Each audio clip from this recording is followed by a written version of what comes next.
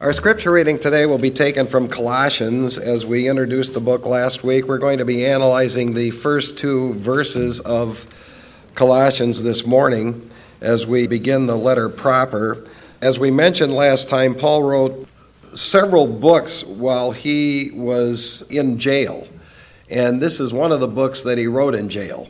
After he wrote Romans, he wrote in the next 5 to 10 years of his life multiple New Testament books, and jail was a place where he wrote a lot of them, and this book of Colossians is one that was written while he was in jail. Now, as we go to the first couple of verses of the text, I want you to notice that there are three coordinating conjunctions and that are used in verses 1 and 2. They're not subordinating conjunctions, so what this means is these are co-equal thoughts, but they are also distinct things. When you have a conjunction and joining two things together in co-equality, it's distinct. So the first one is in verse 1, Paul, an apostle of Jesus Christ by the will of God, and Timothy, our brother, to the saints and faithful brethren in Christ who are at Colossae, grace to you and peace from God our Father. So what we have is we have three different things that are connected there by the conjunction and. You have Timothy, who's connected to Paul in some co-equal way. You have saints connected to faithful brethren, but these are separate classifications, saints and faithful brethren co-equal. And then you have grace connected to peace, also co-equal connection. That's important to see. And we'll hopefully explain that as we work our way through it this morning. May God add his blessing to the reading of those two verses and the exposition of it to follow. Will you join with me, please, in prayer? Our Father, on this particular Sunday, we bow before your heavenly majesty to thank you for the greatest gift that's ever been given to this world, and that, of course, would be your Son, Jesus Christ. What a gift that is. It truly is the wonder of all wonders. What love, what mercy, what grace is involved in the Lord Jesus Christ coming to this world. The fact that your precious Son would come here to die for us is something we don't deserve. It's beyond our grasp. We were dead in our trespasses and sins, and he knew that. He saw that. We could offer you nothing, and he knew that and saw that. We could not do anything to satisfy your demands. He knew that and saw that. We did not think right. We did not talk right. We did not act right, and he knew and he saw that. Yet, he chose to come here to be born, to live, to die, to save us who were eternal losers, to make us eternal winners. Lord, we pray that what you've done for us would affect us. Not just one time a year in December, but every month and every day. We ask that we would be like those alert shepherds who wanted to get close to him just as fast as they could.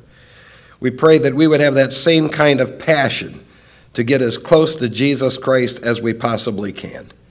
Thank you so much for him. Lord, we love you. We just want to say thank you for everything. In Jesus' name, amen. We get emails and letters from various places in the United States and in the world. And whenever we get one of these, no matter who it is or where it's from, we will typically begin a response in a similar way. Typically, I'll begin by saying thank you for your letter, thank you for your question, thank you for your encouragement, and then I move to the specific nature of the letter. Each letter has its own peculiar content, but the way we begin a response is generally the same way. That's the way it was for the Apostle Paul. Now, he's not only writing personal responses, but he's writing inspired revelation. Paul got asked a lot of questions back in his day. People would fire questions at him on almost every possible subject imaginable. I mean, if you go through Colossians and 1 Corinthians, they're firing questions to him about doctrine. They're firing questions to him about morality. They're firing questions to him about legal matters, court matters. They're firing questions to him about marital issues, vocational issues. They're firing questions at him about financial issues and conduct and speech and gray areas. They're just asking him a whole bunch of questions. And he did not have email or postal department. So typically what would happen is somebody would contact him and share their concerns and give them their questions. Now, it was normal for Paul to begin a letter generally the same way. He would start a letter by introducing himself and introducing the recipients of the letter. That's how a typical New Testament letter from that first century began. Paul did not send a letter and it came in a nice envelope. It came written on a scroll.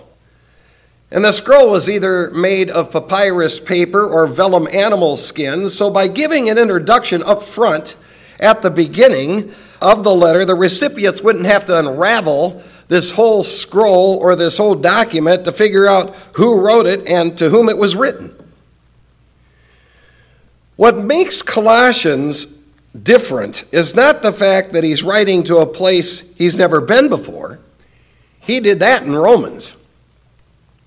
He had not been to Rome. He wanted to go there, but he hadn't been there. And yet he wrote Romans a letter. But what makes Colossians so different from Romans is that he did not personally know most of the people in this church. Now, it's clear from Romans 16, when we went through that text, that Paul knew almost everybody in the church. But when he writes Colossians, he didn't know most of the people in the church of Colossae. Now, when a minister goes to candidate at a church, you go to a church where hardly anybody knows you. I mean, you don't know anybody there for the most part. And so they question you. Well, Paul didn't know anybody personally for the most part in the church of Colossae. And he was in jail at the time he wrote this letter. And what that shows us is that Paul cared about the work of God. He cared about the church of God. He cared about the truth of God, even when he'd never been to a church and didn't know most of the people. As we said last time, you could lock Paul up, but you couldn't shut him up. Because if you locked him up, he would take that as an opportunity to witness, and he also took that, obviously, as an opportunity to write the inspired word of God. In fact, the imprisonment of Paul was used by God in his life to write inspired scripture.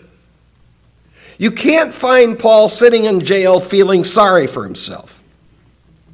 And he had learned of doctrinal problems in a church like Colossae. He decided they needed a letter he needed to write. It obviously burdened him to the point that he decided to write to straighten it out. Now, several years ago, I got lost in the mountains. I was hunting with Jim Vanderveen. Actually, I just wanted to get away from him. So I told him I was lost. It's not true. Jim's a great guy to go with. He's a tough man, real tough man. But anyway, I was lost. I didn't know where I was. I got out in a whole different mountain range, and two guys I'd never met before rode up.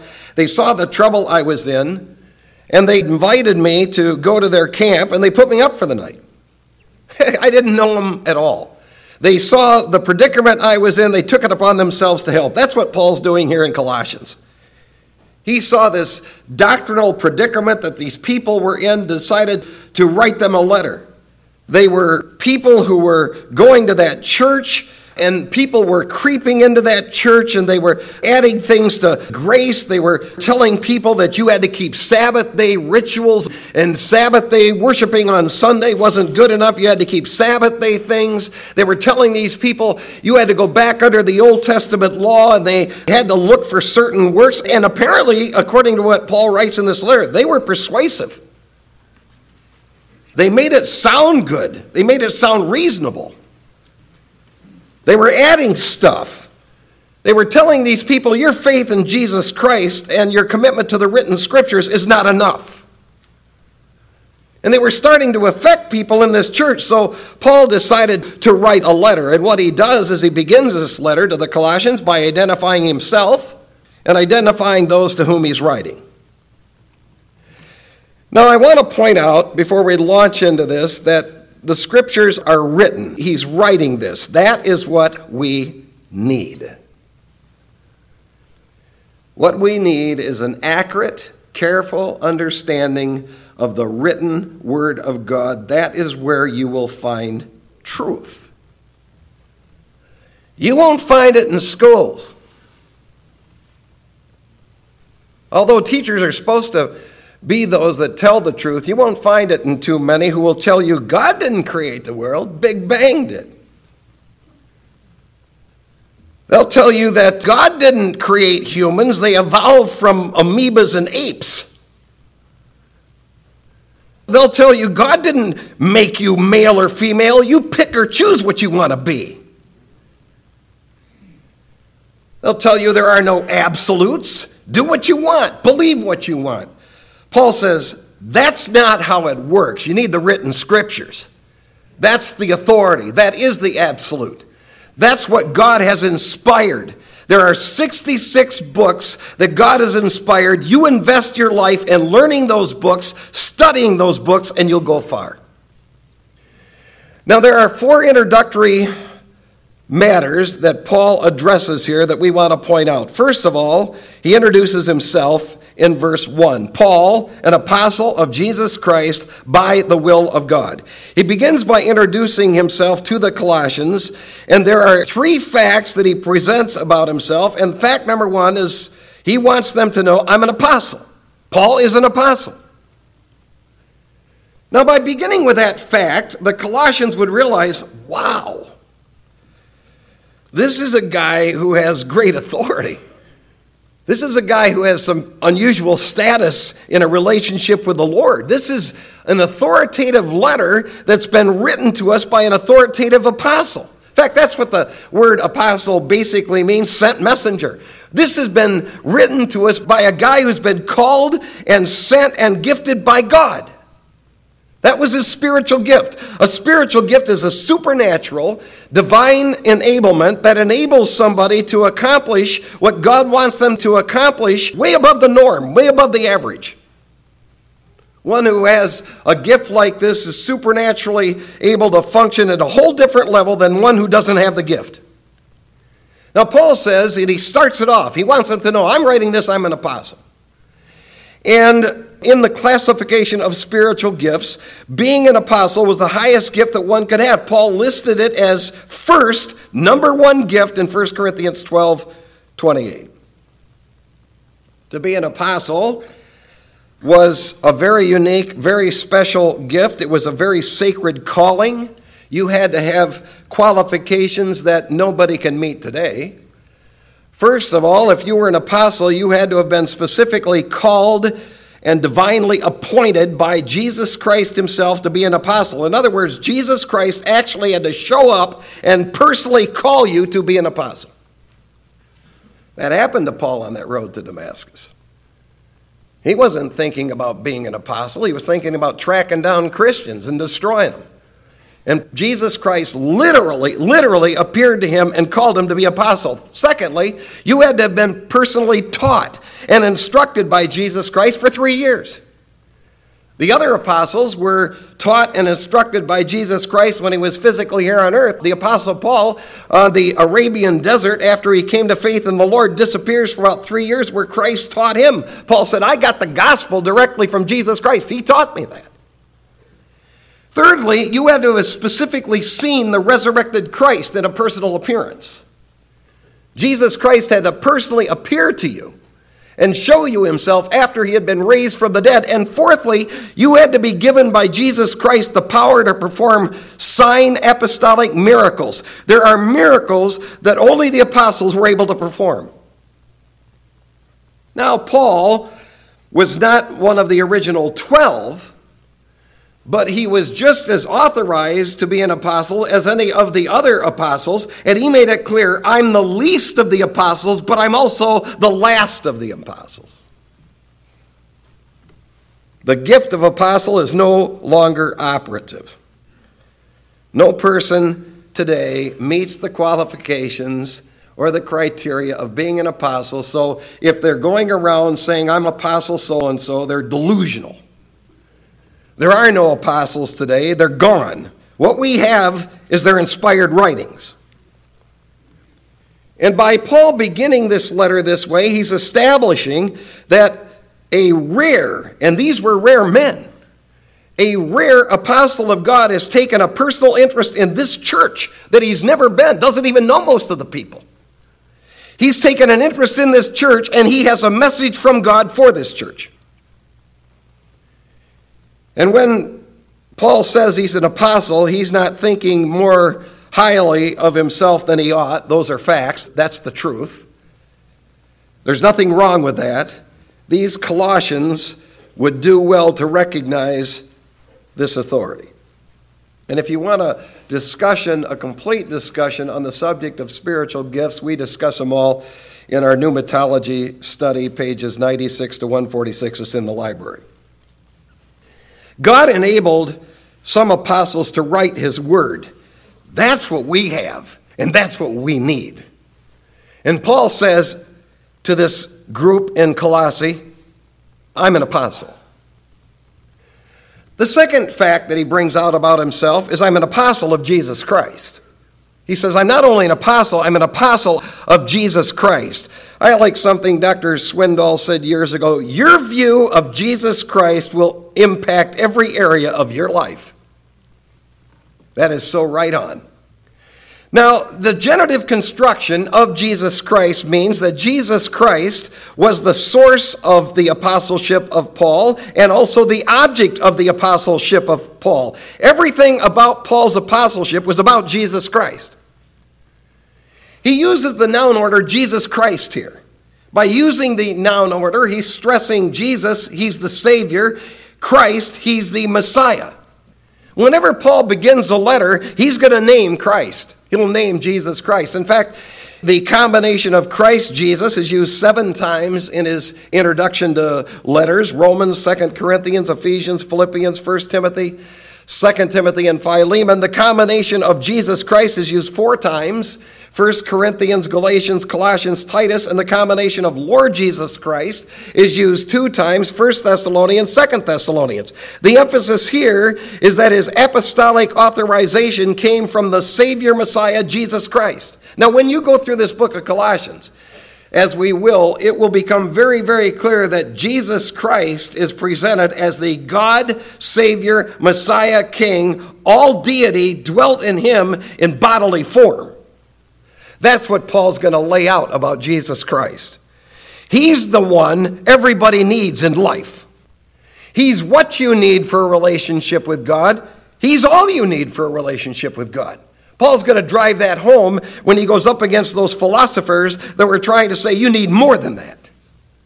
In fact, in this very book of Colossians, he'll establish he's fully God even when he was here as a human in a body. Paul, an apostle of Jesus Christ. And thirdly, by the will of God. Boy, he brings that out.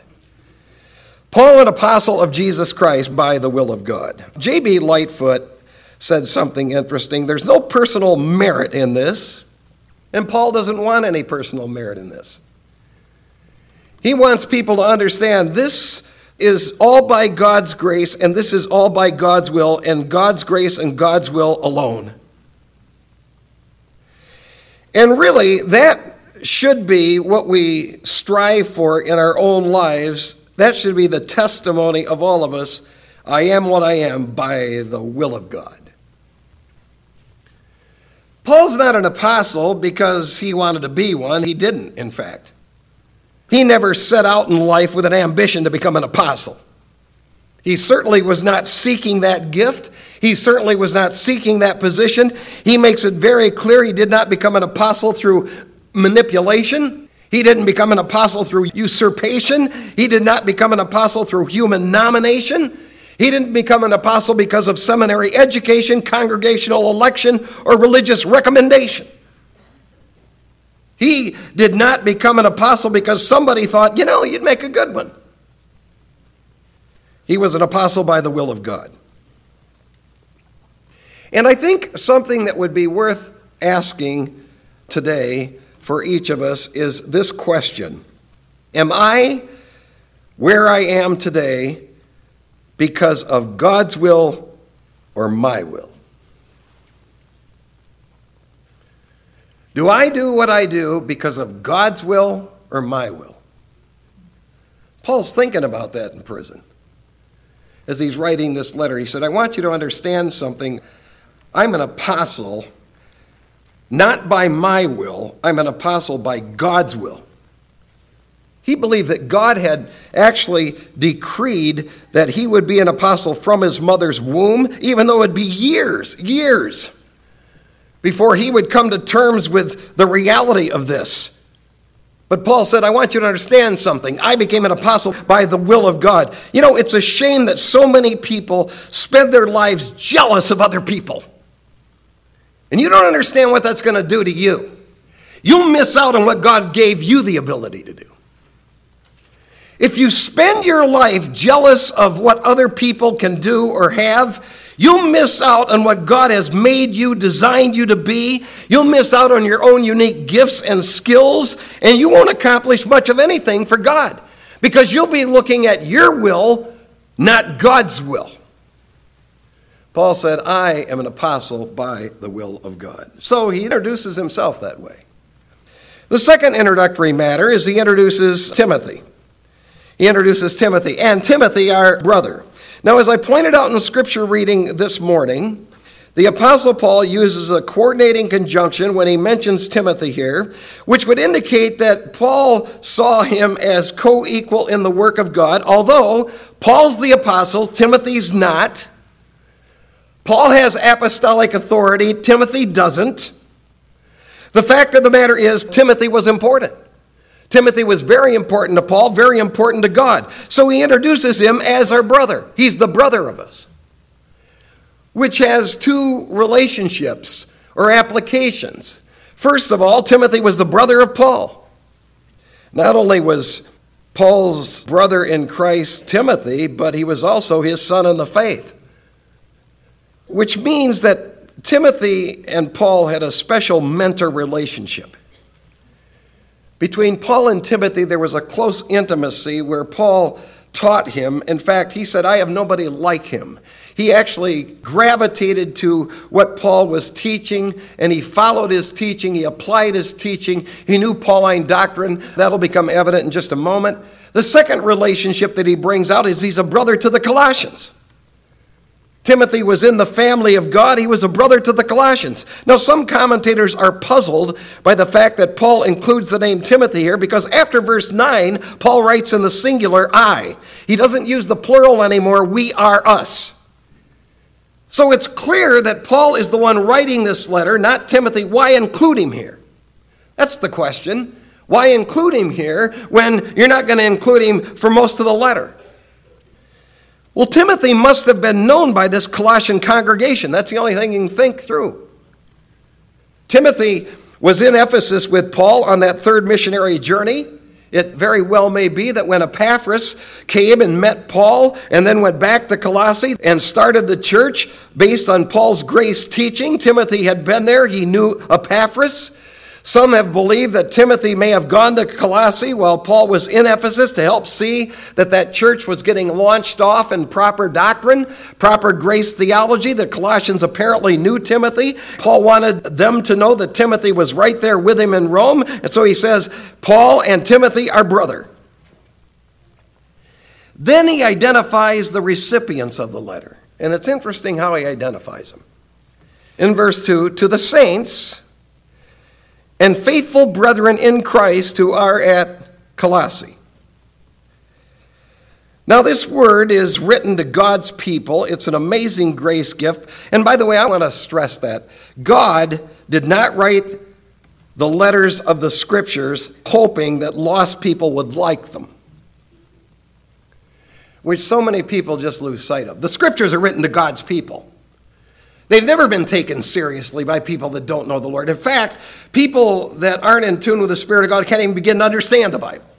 It's like they're reading some other language when they read the Bible. They may understand a few things about history, but they can't make connection between the dots of what is being communicated there. God wrote inspired truth for his people.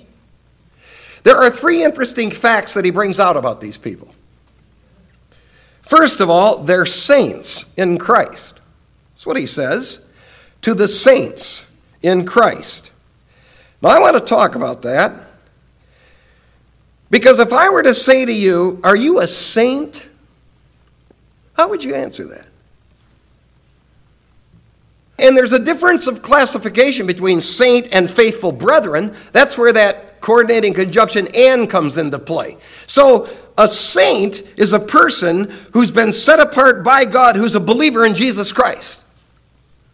If you're a believer in Jesus Christ, you have been set apart by God from the masses of humanity. You've been classified by God as a agios, one who's set apart by God, positionally speaking, in a relationship with Him. This has nothing to do with whether you're spiritual or not. This has everything to do with your positional status. He'll talk about the spiritual condition in just a second. But this has nothing to do with the spiritual condition. It has everything to do with whether one is a believer in Jesus Christ. It is not determined by whether or not you're good. You're a saint. If you've believed on the Lord Jesus Christ, that is your status. You've been set apart as a child of God. And notice, to be a saint, you don't have to have some church vote you into sainthood. You're a saint set apart unto God the moment you believe. That word agios, saint, was used in regard to the temple in Jerusalem. It's set apart from every other building in the world. It was set apart as a place that would honor the Lord. That's the way it is for a believer. Everyone who believes in the Lord Jesus Christ is set apart as a child of God. Now, does God want faithfulness? Well, that's fact number 2. Paul brings out the fact that he's writing this letter to the faithful brethren in Christ. So now he says, I'm not only just writing to saints, but also those faithful brethren in Christ. Paul's not writing this letter to carnal, fleshly believers. He is writing this letter to spiritually minded believers, and it's spiritually minded believers who always take God's written word seriously. And this is why most people who say they're Christians are not real serious about God and His Word, because they're not real serious about being faithful to God and His Word. They can be religious. Obviously, there are a lot of religious people in Colossae. They can be religious, but they're not faithful. I'll tell you what, you take faithful people of God, and this Word of God comes to life. God's Word is loved by faithful people. Faithful people of God, they're fed on it. When you open up the Word of God systematically to faithful people of God, they just thrive. Carnal, fleshly people don't. Carnal, fleshly people would rather have shallow, warmer heart and good feelings that are fuzzy. Faithful people want a careful unraveling of the Word of God. The written Scriptures will always be top priority for faithful people. We live in a world that says, live by how you feel. Yeah, that's it. Govern your life by how you feel. You do that, you'll make wrong choices almost every choice you make. Do what you can do to build your self-esteem. Don't listen to anything that's negative. You want to really have a positive view of everything. See, that kind of philosophy is not found in the Word of God. And faithful people of God don't want that. Faithful people of God are not content with religious talk. They're not content with somebody rambling. They want to be taught God's written word. Carnal believers never understand the true, deeper things of God, and that's exactly what Paul said to the Corinthians. He said, I wish I could feed you meatier things of Scripture, but I can't. You're so fleshly and carnal, you don't get it. Their diet was shallow. They were surface level. They were at elementary level in their understanding, and they weren't able to grasp solid food. These Colossians were. That tells you something about them. So I'm writing to you believers. I'm writing to you who are faithful in the church. And thirdly, I'm writing to you who live in Colossae. He says who are at Colossae. Now, these believers are living in a specific area, and we just have to understand a little bit about this area to realize they're getting their own inspired letter from God and from Paul. And what's interesting about this is not a big-time area like Rome. It's not a big-time area like Ephesus. In fact, two of the cities that he names in the last chapter of this book that were close to Colossae, Laodicea and Hierapolis, those are both big, big cities, flourishing cities. This is a smaller area, a small city. I mean, it would be like, we could understand it if you're writing to Grand Rapids or Kalamazoo, but not Bloomingdale. And I don't want to offend you if you live in Bloomingdale. The city of Colossae set in the Colossae Valley, and they got a lot of travelers. That was a major travel route. And as a result of that, you'd have people stop in just like they do. They didn't have cars, but they would stop in to get their animals some fuel. And they would stop into this little place to get a few supplies, perhaps get a meal, perhaps find a place where they could pitch a tent and hunker down for a night or two. I mean, that's the kind of little out-of-the-way place it was, but it sat on a major route. It wasn't one of the big-time cities, but there it was. And when these people would come into Colossae and hunker down for the night, they came in there with all these crazy religious views. And they'd be talking, and people would be listening. I mean, some of these people in the church of Colossae were doing business with some of these people. And as a result of that, they started to become confused about what it was that they actually believed. And so Paul said, I've got to straighten them out.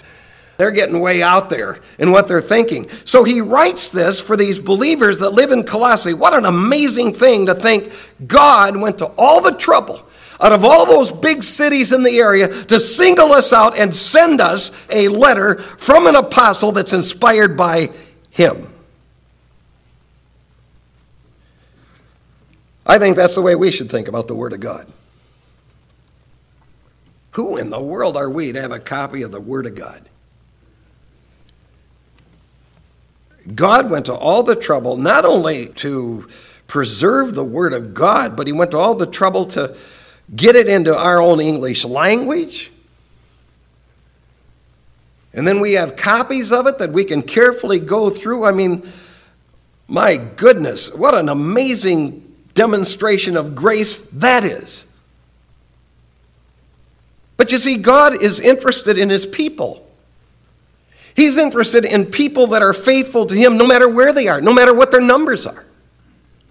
And Paul said, I'm writing you this inspired letter to this church, even though you're not one of the big churches, you're not one of the flashy churches, you're not one of the mega churches. You're getting a letter from God because you're faithful to him.